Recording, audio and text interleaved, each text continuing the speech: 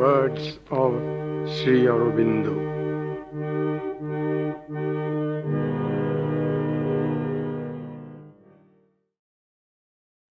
The purpose of avatarhood. If the divine were not in essence omnipotent, he could not be omnipotent anywhere, whether in the supramental or anywhere else.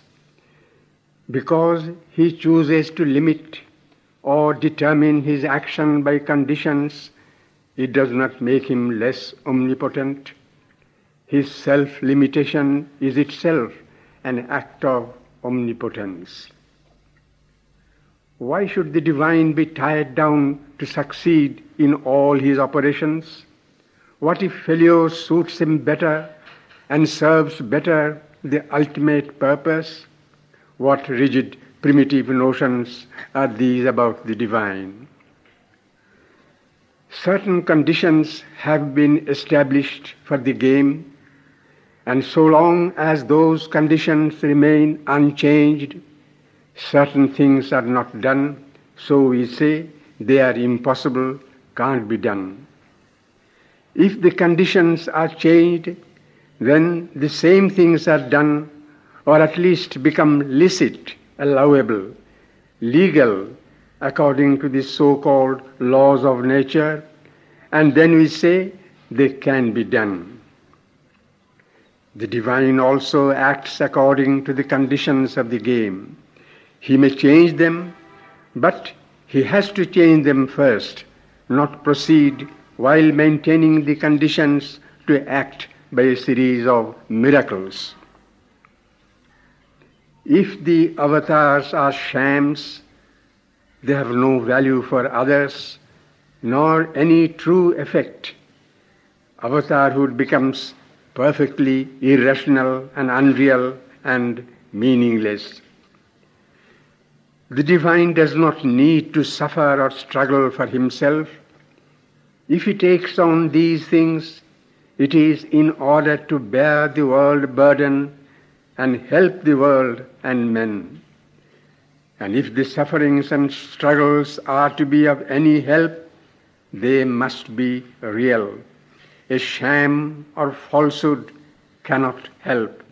They must be as real as the struggles and sufferings of men themselves. The divine bears them and at the same time shows the way out of them.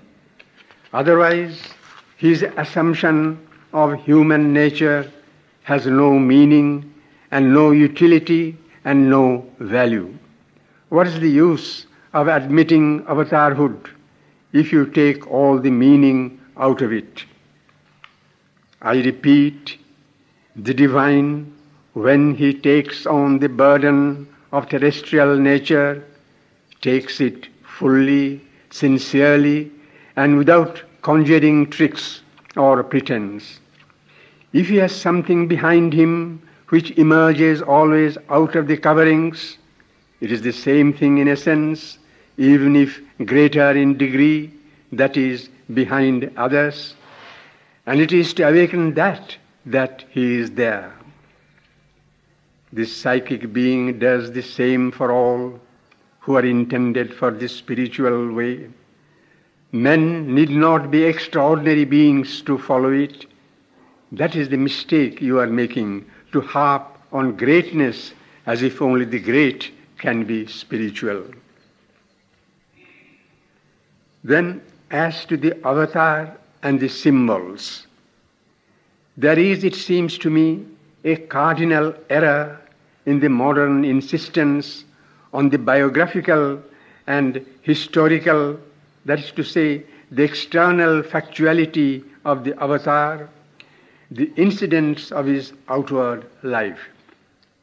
What matters is the spiritual reality, the power, the influence that come with him or that he brought down by his action and his existence. First of all, what matters in a spiritual life is not what he did or what he was outside to the view of the man of his time. That is what historicity or biography comes to, does it not? But what he was and did within, it is only that gives any value to his outer life at all.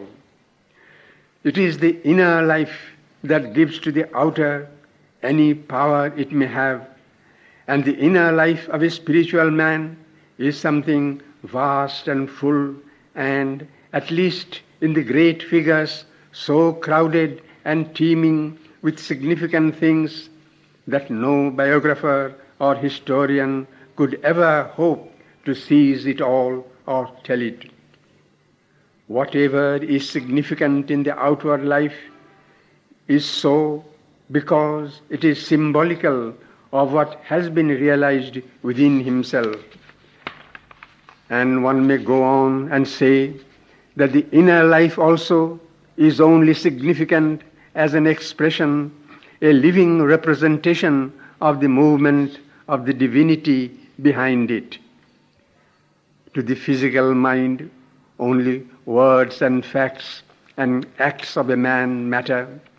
To the inner mind, it is the spiritual happening in him that matter. The avatar, the guru have no meaning if they do not stand for the eternal. It is that makes them what they are for the worshipper and the disciple.